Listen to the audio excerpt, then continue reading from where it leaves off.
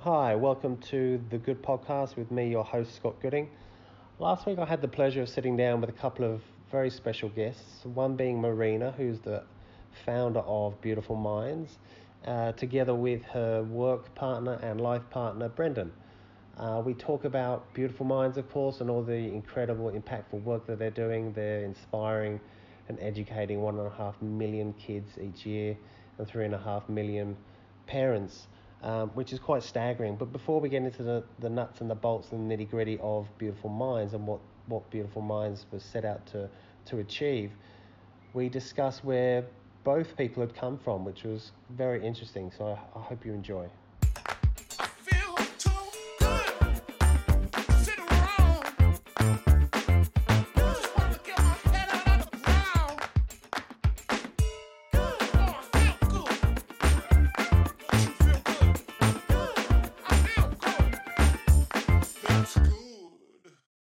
Thanks for coming.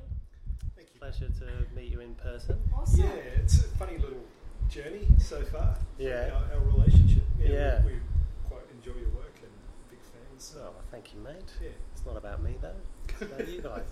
So you've just come over the bridge from Rose Bay. We have driven over the bridge from Rose Bay, but this is actually our favourite part of the world. So Yeah, right. it's a real pleasure to be here and have some salt air, and yeah, it's good.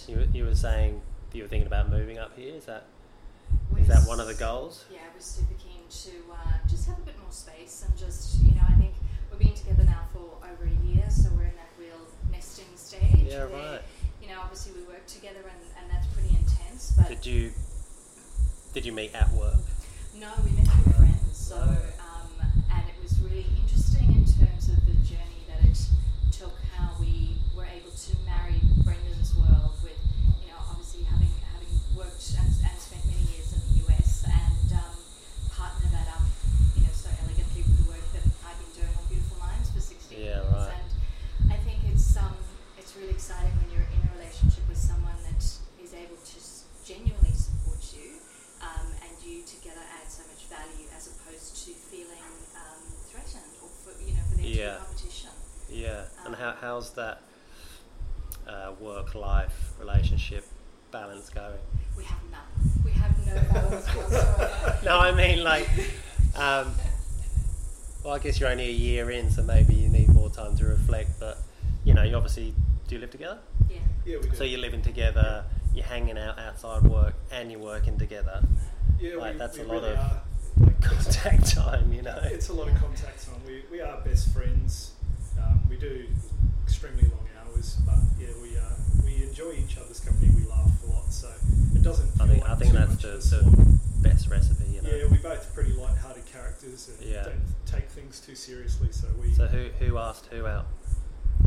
Oh, he definitely did the groundwork. Yeah, right. Yeah. Given. So what was it, a dinner party or something? Just through friends, just at a party, and our first date was a picnic down in Vaucluse, and you always think when you meet someone. Was that your idea? Yeah, I'm like an Pretty old school good. romantic. Yeah, that's pretty good. Yeah. So And you it's brought the hamper and the rug and... We did the full-on shebang. So Yeah, right. I know, like most guys would just go straight to the pub for the first date, but I thought I'm going to let's lay out a spread and let's relax and chat and get to know each other and do it It's a big call. My tack was always a coffee first Yep. in like a quiet cafe. Yeah. How did you actually snag the mighty Matilda? The mighty Matilda.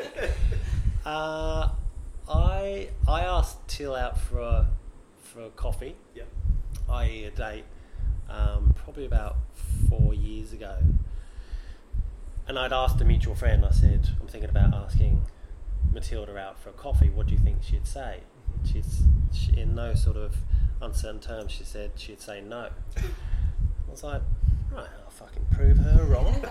I'm quite competitive, so I shot her a Facebook message and just said, look, I've asked a mutual friend what you would say if I asked you out for coffee. She said no, so my expectations are pretty low. Would you like to go out for coffee? She was like, no. I was like, fuck. She said no. So then, I mean, the reason she gives is that she just started dating someone. So then we kind of stayed in contact beyond that. She then went to the States. we were sort of messaging every couple of weeks or so. Me more kind of instigating it, but at that stage I knew she wasn't interested, but thought I was so curious about her and her soul, because she was very honest. I say was because she's not on Instagram anymore, but she was very honest, transparent, open on Instagram, which I felt was quite kind of novel, the good, the bad, the ugly, and so I wanted to at least get a friendship out of it. And then fast forward maybe, sorry, it's just turned into a podcast about me, but fast forward about a year. So anyway, about 3 years after I'd initially asked her out for a date, I said, do you want to come on my podcast? So up until that point, it was very sort of health focused. And then I did get to a point where I was like, there's so many amazing people out there doing incredible things. Why should I just, health is my thing, but it doesn't define me. Like, I'm interested in all gamut of people in all various industries and enterprises. So I was like, well, I'm going to branch out of health, and I'm going to ask Matilda. She's in the film industry. And her response is, I'm not into health. And I said, well, no, I'm trying to, broaden my sort of scope. Anyway, she said yes, went and recorded an hour podcast with her. Went pretty well, we had a bit of fun. And then I left, and she thought at that point I would ask her out again, because she thought, probably quite rightly so, that I was, when she'd met me before, that I was a Bondi wanker. Tattoos, singlet, silly hair, living in Bondi, I kind of tick many of those boxes. But I think that sit-down, intimate kind of discussion that we had over the podcast maybe sort of, she got a glint in the eye that I wasn't a wanker, hopefully. And then she asked me out about 2 days later. Wow. Yeah, and then that was in like October. So this October will be 3 years. So in like 2.5 years, we've got married, had a baby, got a house.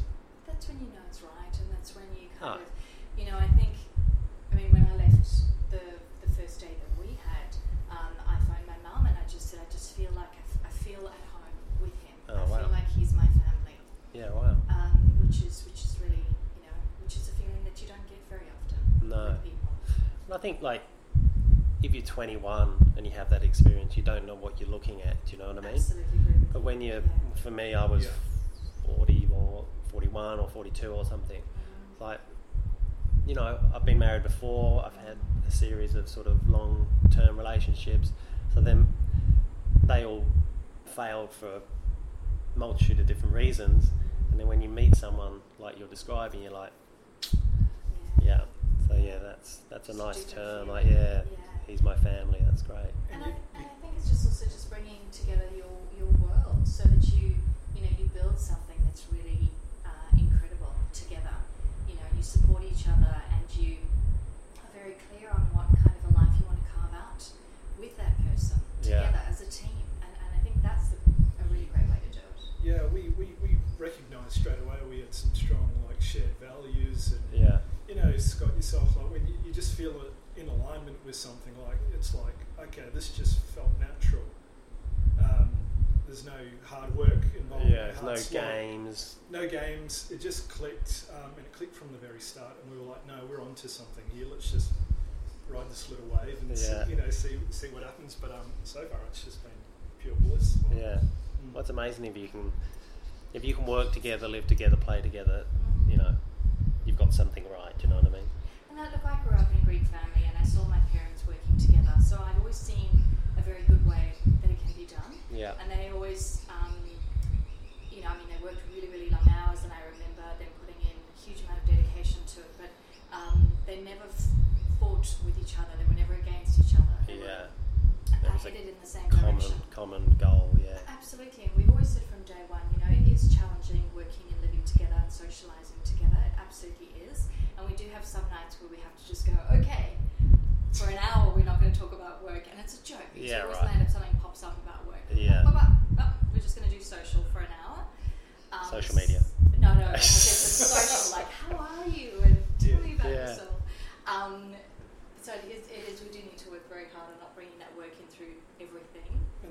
just love what we're doing. And that's where things like Married at First Sight come in. Where really scungy TV, just to like switch your brain off and like connect again. I've deliberately not jumped in with this series. Yeah. 2 series before, I used to watch it thinking that I was, above that stuff. I used to watch it over Matilda's shoulder, like, pretending that I wasn't all that bothered. But after a few episodes, you're like, that was Susie going with Tommy, and then last season I jumped in with both feet and just couldn't stop thinking about it. Couldn't wait for like 7 o'clock to come round.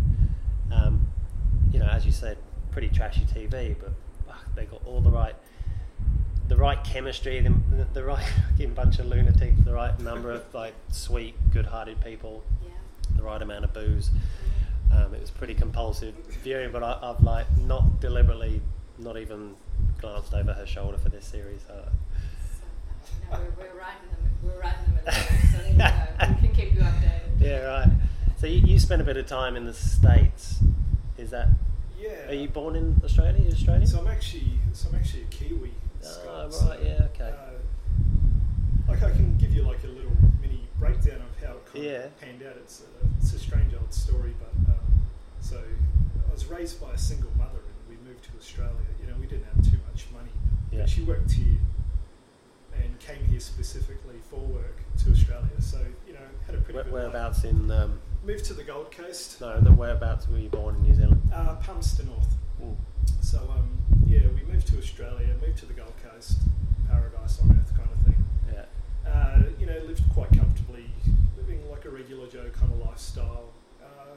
One day she came down with something we thought was food poisoning. And right. 2 weeks later, she was extremely sick, getting an emergency surgery. And, right. Then a few weeks later, she passed away. Oh, so shit. It kind of How old were you?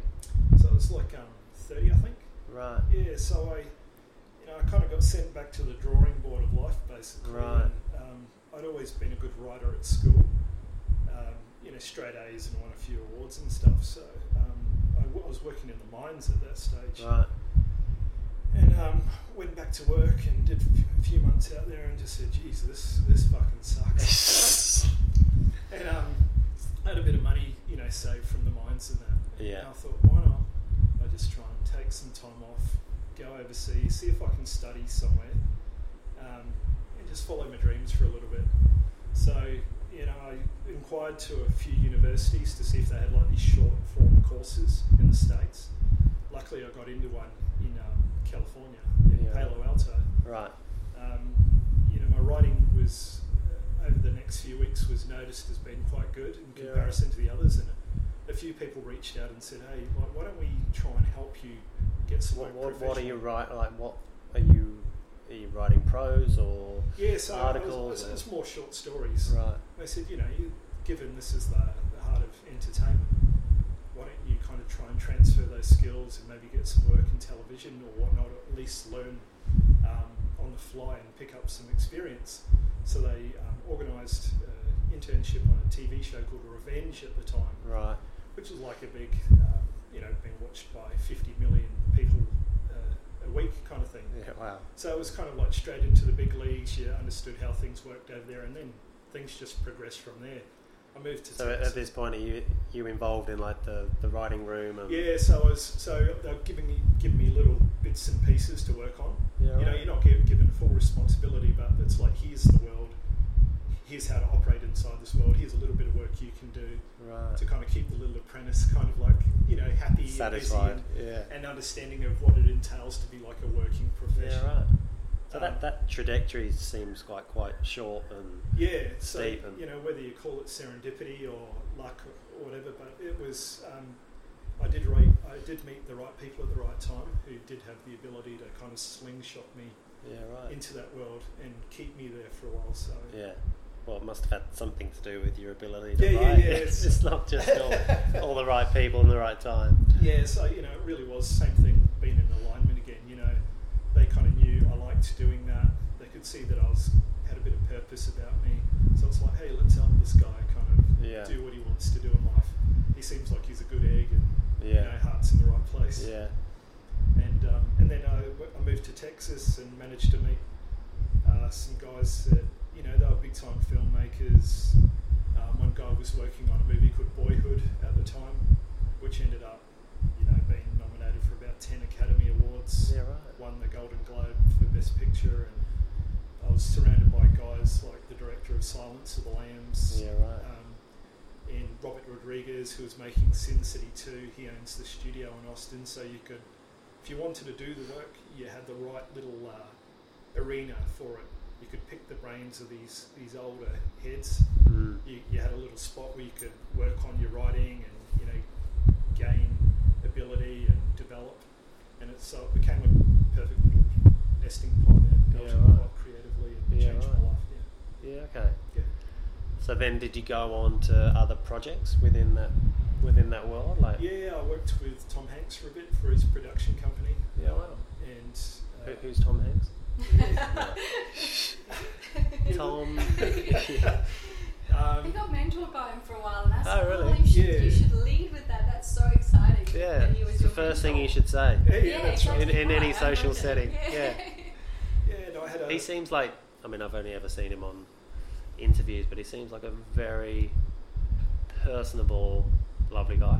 He's Any gossip? Exactly. Yeah. He's got a really dark side. He gambles and he's involved Hookers with and Mexican cartels and yeah. stuff. Yeah, he's not the knew guy it. you think he is. No, he's exactly as you'd imagine. He's so full of life in the moment. Yeah, right. That you know when you're writing little scenarios for him, just mucking around one on one, and he's bringing them to life in front of you, like fully really? animated, moving around the room, like you're getting like a one man. Well, that's quite a unique experience, right? Like, wonderful learning experience, and then that showed me, okay, this is where the bar is. yeah, So it was, not only did it help me develop much quicker, but it gave me an indication of, okay, this is how the top dogs roll. If you want to be in that world, you're gonna have to really right. aim up and get to that. So you'd be step. sitting with him, formulating stories and Yeah. sort of And he verbalizing those, and he's kind of, oh yeah, well we could that's right. go off here, and He had a bunch of projects that were getting, in the middle of getting shaped. There was one on the formation of the atomic bomb, like the scientists that were brought together to create that. There was a couple of space things which he's known for. There was a Civil War project. So it was more kind of like taking the garbage out of what he already had. So, okay, I don't think this part works. right. Beefing up some part, what do you think of this? And he'll act out of it. So you kind of like this organic storytelling kind So of he's sort of, as most people in that industry at that level, sort of go from kind of being in front of the camera to either behind the camera or story writings, you know. exactly script right. writing. Having some ownership over the material. Yeah. Not that he just doesn't want to be like a little, he doesn't want to be the paint. He wants to be the painter. Right. So he created Band of Brothers and From the Earth to the Moon, and he makes personal stories that his heart's really in, like stuff that fascinated him from when he was a child. Right. So which is kind of cool. He's powerful enough that he can bring those things to life. Yeah. Yeah. Yeah, he's certainly a heavyweight in Hollywood, isn't he? Yeah, that's right. Yeah, right. That's very cool. And so when did you come back? Can I ask you, what did your mum die of? What was it? It was ovarian cancer. Oh, so, really? like with women. So was she? I know there was obviously a point where she had to be hospitalised, but was there was there signs and symptoms leading up to that point? It's a funny one, Scott. It's such an odd disease because of the space a woman has inside her naturally, to fit children in. Yeah. Ovarian cancer can kind of live in there and like basically grow and grow and grow without being discovered. Yeah, right. So the first time it makes itself is known when it's like... is when you're fucked, Yeah, basically, right. which is the scariest thing about ovarian cancer. So she felt a bit funny the weeks before, but it was like, oh, that might have been, I ate something it's bad probably that the day. last thing you're thinking of, isn't it? It's like... Yeah, you're not thinking of that stuff, and then bang, then it makes itself known, and it's basically your mum's going to die. Yeah. Like, prepare her affairs now. She's got 2 weeks and she's gone. Yeah. Like, and that's with like a week and a half warning. Yeah. So that's the speed at which it can work, and it's a torrid disease. Yeah. How long ago was that? So that was probably start of the decade just gone. Yeah, right. Yeah, 2012. Yeah, I lost my dad. I can hear in your voice like you're still affected by that. Yeah, like it gives you a good rattle. Yeah. Yeah, I lost my dad when I was 29. Yep. And how did he pass? That was leukemia. Mm-hmm. But kind of similar in the timeline and the speed in which it kind of took hold. There wasn't like this sort of long period of sickness. It was kind of he just retired, 5 months retired. You know, they've been talking about retirement. To your mum and dad, they worked. My mum and dad worked together for nearly 40 years, running pubs in and around London. So probably for the last 15, they're talking about this, you know, time where they retire and, you know, they don't have to fucking speak to customers anymore and get away from it. They've been doing it for so long. And then the moment came, they sold the pub, bought a house, you know, settled into that, and then they went on a holiday. They went to the Isle of Wight. My dad went on a big walk that day, came back and was like, I'm fucking tired, I need to, and slept for the next sort of 48 hours, which is kind of, and I think at that point that was when it was kind of like starting to take hold. Anyway, he came back to home and then spent probably the next month going to various doctors. They thought it was his kidneys, his liver, his spleen. Nothing was really kind of showing up. I think because he was, he liked his gin and tonics. Obviously being in the pub game for 40 years, he probably had a few over that time. And so when the docs are doing all the questionnaires and getting feedback as to what it could be, when he sort of portrayed how much he liked gin and tonics, they were like, oh, well, it's definitely your liver or your kidney. And so they kind of were looking down that lens for a long time and not probably, anyway. He got diagnosed and within about 5 weeks he was gone. So he went when, I got the call from my mum, because they're in the UK, you need to come home. I was like, fuck. Like it's serious when your mum's saying, I think you should come home. So anyway, I flew home and sadly he passed when I was heading over. But the oddest thing happened. I was sitting next to a guy, an Aussie guy who lived in London that had flown to Australia like probably a week or two prior to meet up with his dying dad, and he had died on the flight over, so he got there too late. And I'm sitting next to this guy, so he's sharing that stories. We talk for hours, and then we get off the plane, we collect our baggage at the same time, and we walk out into arrivals. And I remember the door opens up, and he just turns to me and says, I hope you have better news than I did. Wow. And I just looked, and I looked straight at my mum and my sister, who I knew weren't supposed to be picking me up. They're supposed to be at the hospital, and I was going to get a cab from the airport. So I knew as soon as I saw them, I was like, fuck, he's gone. And so I think there's pros and cons. I don't know how you feel about that with the speed in which someone goes. Like I never got to say goodbye to him, but I don't know, like my final memory of my dad was as a best man at my wedding. Yep. You know, we went out for dinner a couple of times after the wedding, and I can still have those memories. I can still see them, although they're 15 years, and that's another sad thing, like the fading of memories, the fading of his voice. I can't really hear his voice anymore. Like this was 2005, so 15 years ago. But I know my sister was with him when he passed, so she has a different mental image of him. Do you know what I mean? Absolutely. I agree. I didn't get to say goodbye to my mother. It was just too lightning quick, and and my memories are fading as well. It's like your brain just reverts to like 3 amazing memories, and then struggles to kind of piece together like the rest of your life with this person. And and it relies on the same couple of fragments of a voice and that.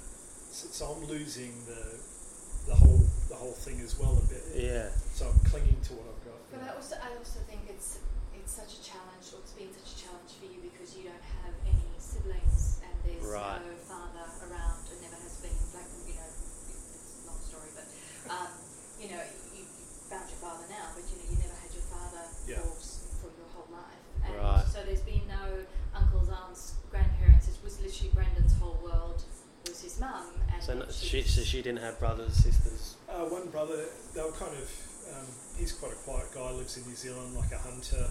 Yeah, So, right. you know, it's really just him. So it was like, oh, wow, like I'm really in the world alone now. Like, so Yeah. it was obviously a huge shock. And you're the sole custodian of those memories, do you know what I mean? Like, there's no one... That's exactly right. My mum and my sister were here for the wedding Yep. a few months ago, and we were saying that between us and probably like a small handful of other people have memories of our dad. Yeah. And soon, you know, my mum's in her 70s, Yep. you know, at some point she'll go, and be me and my sister, and my cousins would remember him, but not like to the extent that, do you know what I mean? And he was such a great man, and I'm sure your mum was a great woman, and so it saddens me that over time not their legacy, but their memories and people who would talk about them and remember them fondly just and I guess that's you know, it's all part of life that we all go, but when someone is so close to you and so being so pivotal and loving in your life, like, it's a very sad And notion. I've noticed that too. I've noticed that she was such a social woman as well. So I did notice that those memories of her do fade, and they fade not just in my eyes and my brain, but they fade in her friends' kind of memories and that as well. Yeah. So they do start, that flame starts flickering out Yeah. over time kind of Yeah. thing. I've noticed it, and it's a strange little kind of rivet across. Yeah. Marina. So, where were you born? I'm South Africa. I thought there was a tinge of an accent in there. Tinge of an accent, yeah. Born and bred in a little farming community called Zululand. Zululand. Zululand, Empangeni. Yeah, right. Yeah, and then we immigrated to Australia.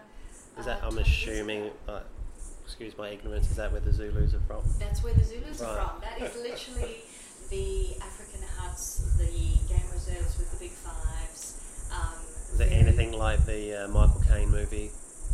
Yeah, a little bit like that. Sure. let's go with that. But it was a great place to grow up, and very rustic and farming community. Right. And I wouldn't have wanted anything different. It was magic. Yeah, right. Yeah. So what were your mum and dad doing? But your mum and dad are Greek. They are, but my dad was a professional wrestler, and he landed Jesus. up on a long story. This is going to be the longest podcast ever. This is great. I know, this couch is like a therapy couch. Lie down and tell us your world. Professional wrestler as in He was Greco, like Roman traditional. wrestler. Yeah, Yeah, right. he won Mr. Europe for 5 years in a row. Shut up. Yeah. Bodyguard of Tina Turner for a while after Oh, I am going to sit back in this chair.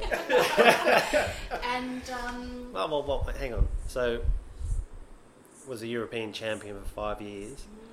So he was born in Greece. born and raised in Greece. Wrestling at school. Yeah. Excelled. Yeah.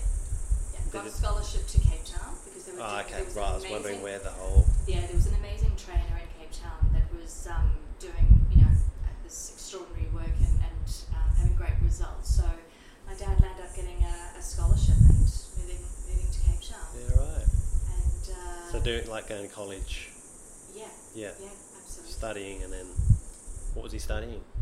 Oh God, I have no idea. Yeah, right. He would have been so fit.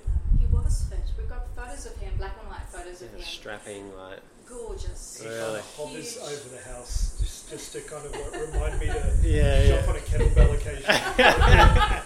Just full size, yeah. Yeah, and he's, it's funny because he's. I'd love 80 to see those. He's 82 now, Oh. and he still trains 4 times a week. Oh, really? He's really into God. his fitness and his nutrition, and So he still looks So, physically great. Yeah, and he was outstanding. also, Can he bench pretty- press more than you, Brendon?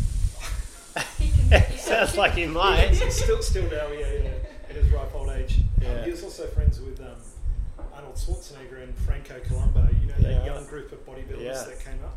He kind of was mixed in with that crew, so they were. You should join us, babe. This is fucking great. You like that? You need a wine or something. Yeah. We haven't got wine if you want wine. No, I'm going to have to go back to the office. Keep Right. Keep lagging on the water. Yeah, so he's at college. Is he doing Olympics? Like, he didn't do Olympics. He did a lot of. He fought a lot in Albert Hall and in kind of big professional London? fights. Yeah, right. Big professional fights. So we've got these beautiful big black and white posters of him all over the house, and he loved it. But you know, with any professional sports person, you get to a certain age, and you need to think about. So are these like the Albert Hall? Are they like exhibition, or are they actually competitive for the championship? Absolutely. Right. Yeah. Right. Yeah. So he's still to this day very involved in there's like a wrestling organisation, a global wrestling organisation, and they follow where everyone is and you know their progress and all of that. And his stage name was the Golden Greek. So if you Google him, you'll see some photos, and it was the standard golden, you know, knee-high boots and little golden hot pants that he used to find him.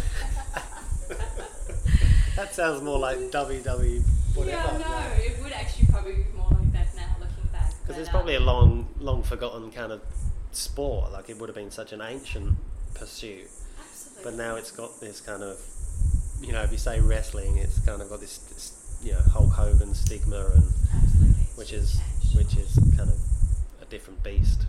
Yeah, right. It is definitely a different beast. So yeah, Greek father. And my mum's actually English, but she should be Greek. So she. Why is that the case? You know what? When we were kids, we lived in Greece for a while, and the whole point was for her to learn how to speak the language and write and cook. And she looks very Greek. You know, she's dark and you know, tall, and she's so passionate about the culture. And so we've always just been brought up around, you know, that my parents speak Greek to each other. You know, there's Greek food at home, there's Greek music at home. So she's really kind of embraced that culture, which is great. So he went to uni or college.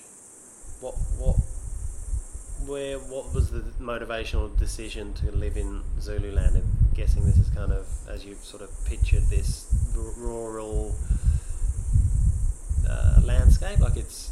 No, I think it was. You know, I think when the wrestling was kind of coming to a bit of an end in terms of his body, he had a whole lot of problems with his back and you know, just from fighting and all that. So he had a really great mentor who was quite a few years older than him that said to him, I think you need to get a trade, so you need to learn how to be a fridge mechanic. And this was something fridge mechanic. Did he just plug that out there? Literally, fridge mechanic. Yeah, I feel it. So he actually trained my dad up and took him on, and you know, got him the qualification that he needed, which was a very basic one. And my dad has always been quite street savvy. I mean, he didn't finish school. I think he dropped out of school early to do what he wanted to do, but he's a real hustler, isn't he, as a character? Yeah. Sounds like quite an intimidating potential father-in-law. If you ask me. I mean, I've got one too, but... Oh, yeah. You probably got the worst of it. He'd know it himself, Yeah.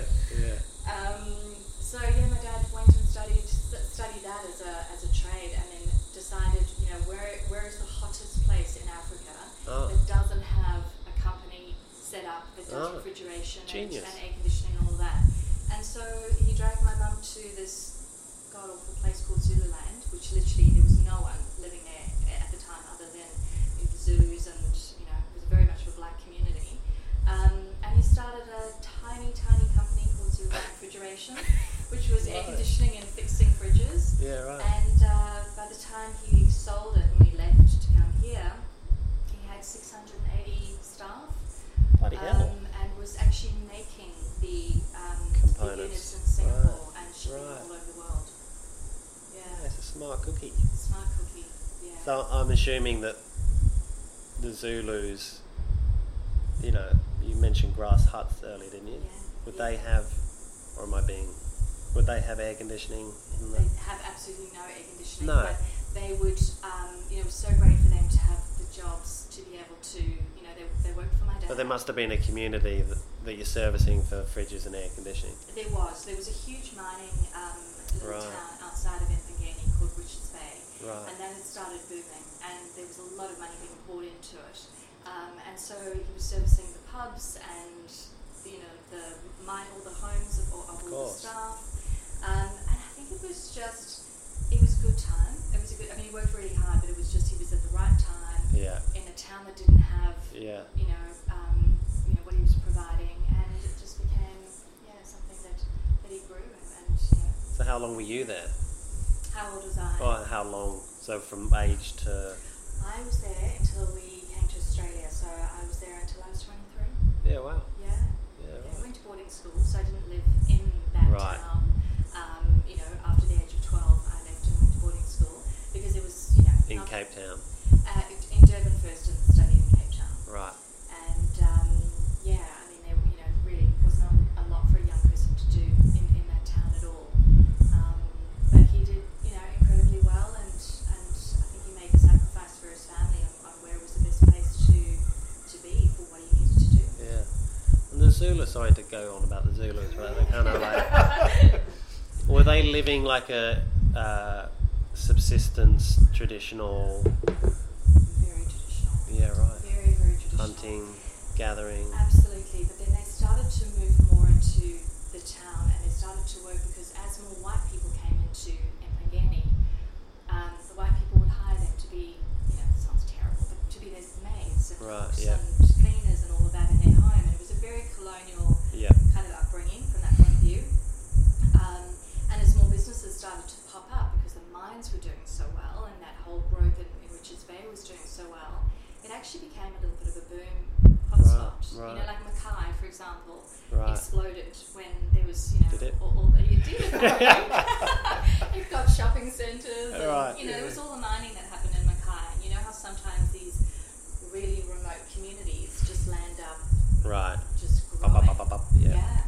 Right. And so a lot of the Zulus, they moved into the community and got work, in the local businesses, and that was great for them as well because it could kind of grow their family, and it changed obviously the way that they did things, but it gave them some opportunities. Yeah, as right. well. Well, it sounds like your dad was very deliberate in what he was doing, where he was going, and how he was going to make it a success. It was a really strategic decision in Yeah. terms Where's of... the hottest place with no... Yeah, it's pretty smart. Yeah. And it's great to hear him tell the story because he often says to me, for example, I never ever thought I'd live in Sydney, ever. I never wanted to live in Sydney. But I remember him sitting me down one day and saying to me, with beautiful minds, are you able to grow it the way that you want to grow it by living on the Sunshine Coast? You're actually not. So you need to find the place you need to go to make this business look the way that it needs to look and connect with the people that you want to connect with. And so it was him that was a big push for me to move to Sydney, 8-9 years ago. Right. So just backtrack a little bit. So you finish your studies in Durban and then Cape Town, did you say? And then Cape Town. And then you all come to...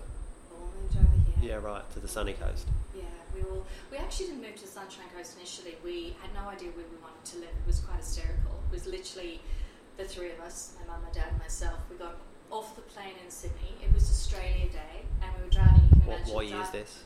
2000. Right. And we were driving around Sydney on Australia Day and we were thinking, these bloody Aussies don't work. It was a Monday. Where is one everyone? was Yeah. There were flags, there was all sorts of crazy stuff happening. No people. We had no idea it was actually Australia Day. But it took us a couple of years to get settled. We sort of spent a bit of time in Terrigal. So you hadn't researched where you might be... Nothing. So you land, get in a cab. We'd been to Australia Right. before and we knew we wanted to live here. But at the end of the day, South Africa was so bad in terms of the political violence and what was happening that it was a matter of get on a plane, get over here, and we will feel our way out. We will work out where You just know that it's a better option, safer, less kind of all the trappings of that. So you just like, once I get there, I'll sort it out. It's going to be And it was, I think we were lucky because obviously my folks were retired by then, so there was no stress of we've got to get a job, we've got to get settled. It was a matter of we're going to take 2 years and just bum around the country and see what feels good. Right. How did that what did that look like? Like a camper van bumming around, or no. Youth hostels? No. We stayed. Why are you laughing? No. We got pretty settled. Like we would get a house and we would rent a house for 6 months. Right. And or we would go and stay in hotels or Airbnbs, and we did it like it was very comfortable and it was lovely, and it was a great family experience. And we would stay in certain places, for longer periods of time. So Byron was really on the list of a place that we thought that we would settle in. Yeah. So we were there for several months, and I loved it. And then after a while, they found themselves on the Sunshine Coast, and they loved that. And I just needed to be with people my own age. I'd kind of been, bit of a retirement village, isn't it? Yeah, I've been doing this journey with them for a while. And a girlfriend of mine from London actually moved to Melbourne, so I was like, right, I'm going to go to Melbourne. I'm going to, be with people that I know. But had you started Beautiful Mind? I hadn't, no. Right. No, I hadn't. So we've been here for 20 years, and I've only had Beautiful Minds for 16. 16. So, so the first 4 years in Australia was still quite, finding your feet. Getting settled. And so what were you doing before? Let's sort of set it up. So let's get the inception of Beautiful Minds. Like what were you doing kind of 12 months before? Work-wise. I actually spent quite a big chunk of my life working in modelling agencies as a booking talent scout. Right. And I think one of the things long story short, I studied acting, and that was what I thought I really wanted to do. And I just got a part-time job in a modelling agency, and I loved the vibe of it. It was really exciting, and we were sending people out for amazing jobs, and it was great when you were young. But I think one of the things that I started to really that became very clear to me the further along I went and the older I got was that it's a very, very tricky world to be in, and we had so many young girls that were coming through the door with all sorts of issues, and it was eating disorders and self-harm, and we might have sent them to a photographer that didn't respect them or handle them appropriately. And being quite young in the industry at that time, a lot of these girls were sharing and confiding in me with their stories. And I had just studied, I'd been just started studying counselling online, and so I found myself becoming a bit of the resident counsellor for these young people. And back then, you can appreciate, way before I started Beautiful Minds 16, 17 years ago, there was nothing other than doing a June Daly Watkins type workshop, which was walk with a book on your head, shoulders back. Deportment, it was very much about what you looked like. And I couldn't understand. I always used to challenge the agency owners and say, why are we not talking about mental health? Why are we not helping these girls with what they're going through? It just doesn't make sense. What would you say was the prevalence of, was it 70% of these girls were suffering from some form of... Easily. Really? Easily, yeah. I'd say even 80%. Yeah, it's bonkers. Yeah. Because as well, I think you put a young girl, you put a 14 or 15-year-old girl in an environment, and you tell her, that this is all that really counts. This is what results in her getting work, and this is how she values herself. This is the way that she looks.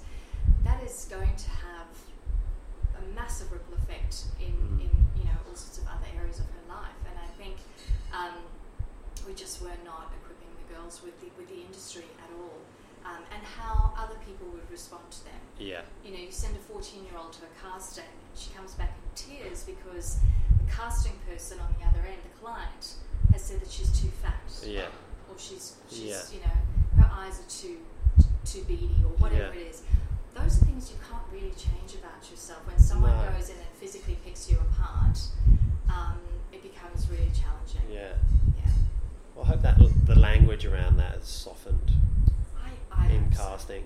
whether it's modelling or acting. Yeah. Because obviously the casting agent has the person in mind for that role. Sure.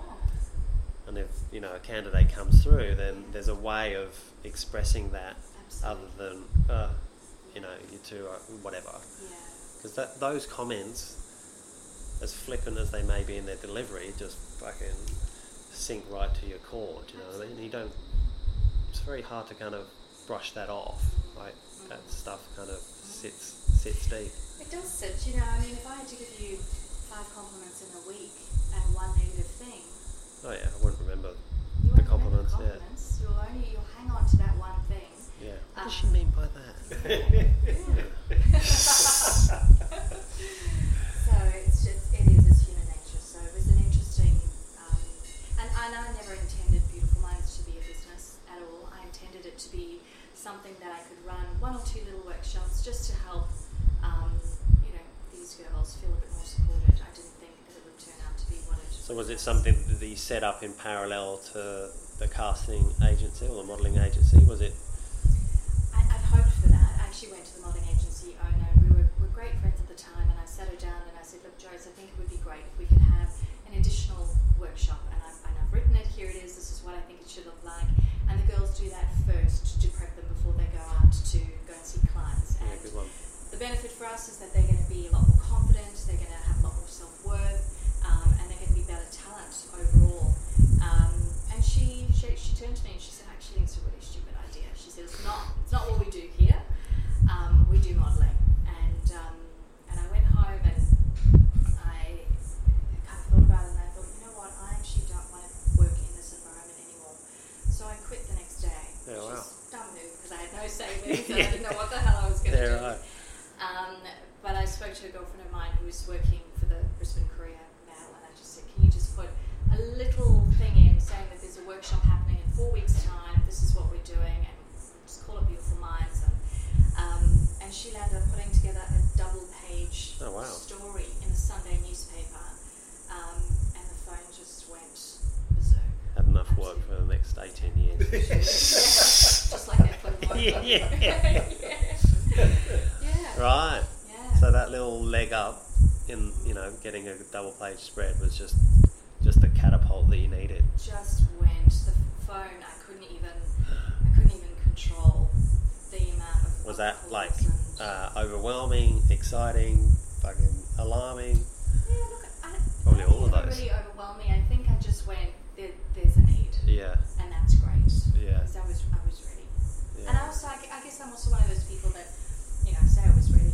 I didn't wait for everything to be perfect. I didn't have a website, and I've never doubted myself with business. I just kind of give things a really red hot go, and you're the same. And we put 150% in, but if they don't work, it's not the end of the world. Yeah. It doesn't define your life Yeah. and who you are. Yeah. You've got to have fun. We're talking about your father and your mum. We always say as a couple all the time that life is really short, and you just want to pick and choose people you want to work with, Yeah. and you want to have a really great time along the way. Yeah. Yeah, that's great, isn't it? Yeah. And so now you're 16, 17 years down the track. Yeah. Could you have even imagined the size, the enormity, the reach, how many people? When we first met a couple of weeks ago, I think maybe even it was you, Brendon, sort of throwing some stats at me in terms like the number of schools you work with, the number of weekend workshops, and all the partners that you're getting on board. It's quite a beast. Yeah, it's a beast. Yeah. It is a beast. But we're very particular with who we do work with as well. You're not that particular. We are. We are. We handpicked you, so Yeah, right. Yeah. No, in all honesty, we've been very, we've worked with brands, and I've always been very brand focused in terms of, we work with 20th Century Fox and Fujifilm and BT Financial and Cottons, and we've got lots of really exciting things moving forward, and we've got an outstanding team. Kate's come from 22 years at 20th Century Fox, Yeah. and Jan's been with Ogilvy for 22 years. And Yeah, wow. the list of people that we've got on our team is extraordinary, and it's exciting. It's really exciting. What was the first school that you got into? Do Do you remember? The first one was Sunshine Coast. It was Kiwana Waters High, and it was 100 years ago. Yeah. And now we're in 935. That's crazy.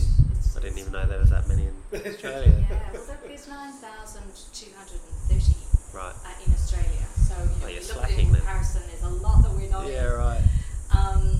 But we definitely go into, we're the biggest school, company that goes into the most schools. Yeah, right. In any given week, which is good. And then we run, goodness me, 170 of our own one-day workshops a year, which is Right. just madness because it's national. So, on any given weekend, there's Melbourne and Adelaide and Right. Brisbane and all sorts of things happening. So Lots of logistics, I'd imagine, kind of managing all that. we've got an event company now Right. that is literally a team That's of all they event do, people. yeah. That's all they do, and they run that. So you must have this fleet of coaches and ambassadors that have come through your program. So you've had workshops with them, I'm assuming, for them to really understand the nuts and bolts of the message that you're trying to promote. Absolutely, we take the training, really seriously, and our presenters obviously get trained up. We've got 85 presenters now that go out and work, on a regular basis with Right. us. And again, in terms of when we're looking at presenters, it's people that are really well-known actors, like Pippa Granderson, who is on our team, or Steve Lamarquin, or they're people that have been in the media that have got an amazing story, like Lauren Eagle. Those Teachers as well, yeah. ex-school teachers. Ex-school teachers, Yeah, right. given their experience and their ability to speak in front of some crowds of small children. Yeah. Yeah. Because even that's like another dynamic, isn't it?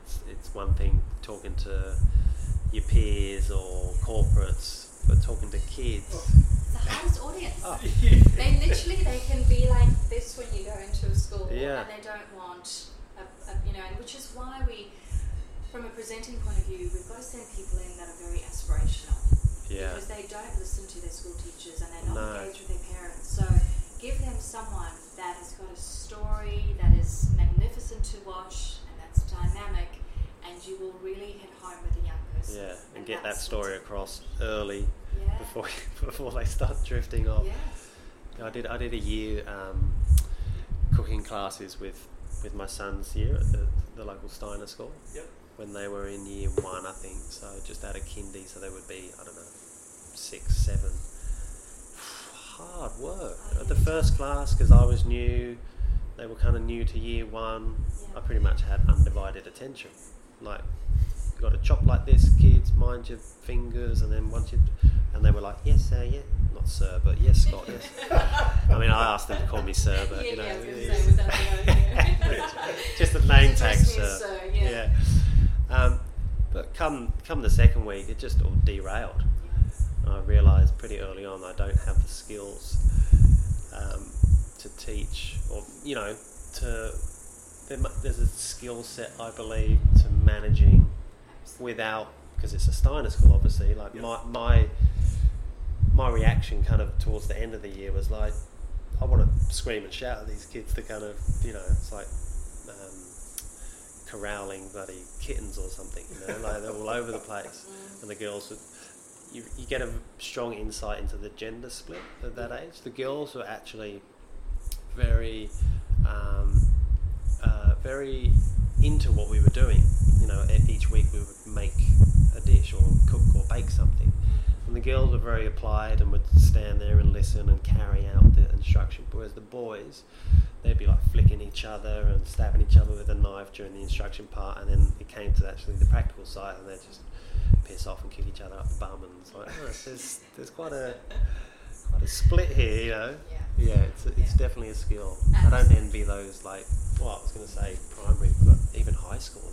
Yeah, they're tough. When we're talking to year 11 and 12 boys, but I mean, we've got presenters that are incredible with holding that energy in that space in a room. And I think, when you go in and you talk about things like mental health, and you talk about suicide, and you talk about, things that they're going through, that tends to connect really well with a lot of them. And it's a conversation that they're so desperate to have, but they just don't know who to have it with. Yeah, right. So if you quite, And would you say in your experience that number that we talked about with the models in terms of presenting with symptoms, you know, I said 70, you said 80, would that be reflective of the school system, or the school age? Absolutely. I think, we see probably about 85% of our kids present with anxiety from the age of 8, so really young. Right.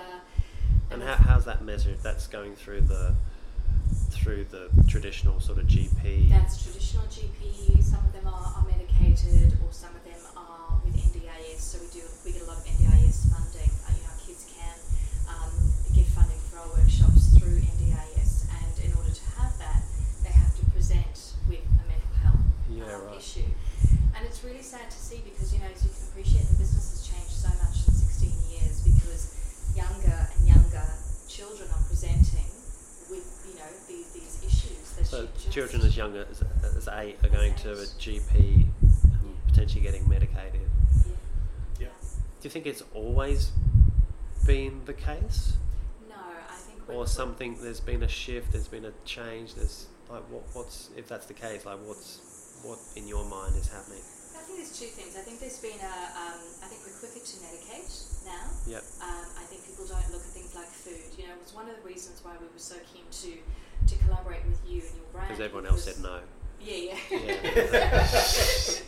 No, because we see this connection, and we know that there's a connection between mental health and what you feed your body. Yeah. And I remember saying to you on the phone, when we spoke last, that we're getting a lot of kids that come to us with ADHD, and they've got dyslexia, or they don't have any attention at school, and they're the first kids to sit down at lunch, and they're there with a sausage roll and a Coke. Yeah. And they're just not being fed the right food to be able to get their body and their mind working properly. Yeah. But I think we're medicating too much, number one, and I think the second thing is that social media is out of control. Yeah. Like the number of kids, we have 92% of the pre-teens that come through our workshop, so that's from the age of 8 to 11, have their own mobile phone and are using TikTok or Snapchat or Instagram from 8. They're using an adult device with a child's brain. Yeah. Really, at the end of the day. Yeah. Because that child's brain doesn't stop developing till maybe mine hasn't fully formed yet, but until you're like 22. 22. Yeah. Yeah, until you're 22. Yeah, right. And it's so interesting because But it's like we've got there's no template that we're going off. This is all we're experiencing all this for the first time. It's all uncharted waters. You know what I mean? Yeah. So we're not sure what are the ramifications, what are the implications. We're not sure how to manage it. Yeah. And quite often you're managing when it's kind of got when it's bad. When it's crisis, like it's exactly when they're at crisis point. And I think if you've got to understand if a little 8-year-old is getting bullied on social media, they don't know how to deal with it. If someone comments something awful on one of their photographs, you can't say to them, "Don't worry about it." They're 8. They don't know how to manage that, and nor should they have to manage that. And whereas an adult can disconnect, and not a lot of adults can, but where some adults can disconnect and go, "I'm going to jump off now, and I'm just actually not going to use social media for a while, and I'm going to block that person." You can't give that same information to a young person because they can't do that. They won't do that because there's that genuine fear of missing out syndrome that they have. So they will stay connected just to see what people say about them, and then you're kind of in a cycle. Yeah. So 92%. 92. 92. That's alarming, isn't it?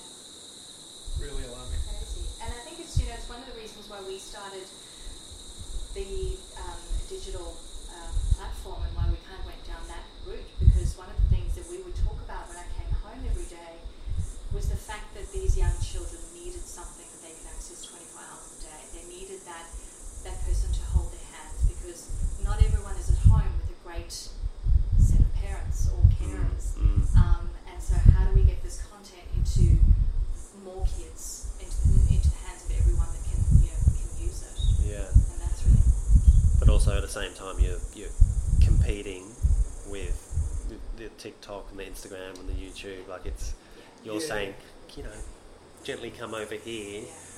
that's not doing you any good, any service, but that's the more kind of entertaining, engaging. That's where all my friends are. Like it's that's right, it's and very sticky, isn't it? It's very sticky, and it's the hiring neuroscientists and psychologists, these companies like that, to really embed these platforms with addictive little mechanisms to keep them inside these platforms.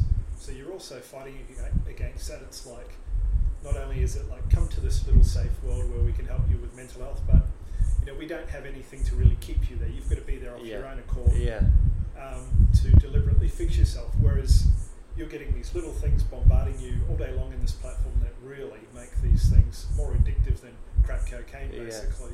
Yeah. And so you're really fighting a massive monster, which is quite difficult. TikTok's relatively new in my world, and I came across it because my son I was like, what's that? He was scrolling through it.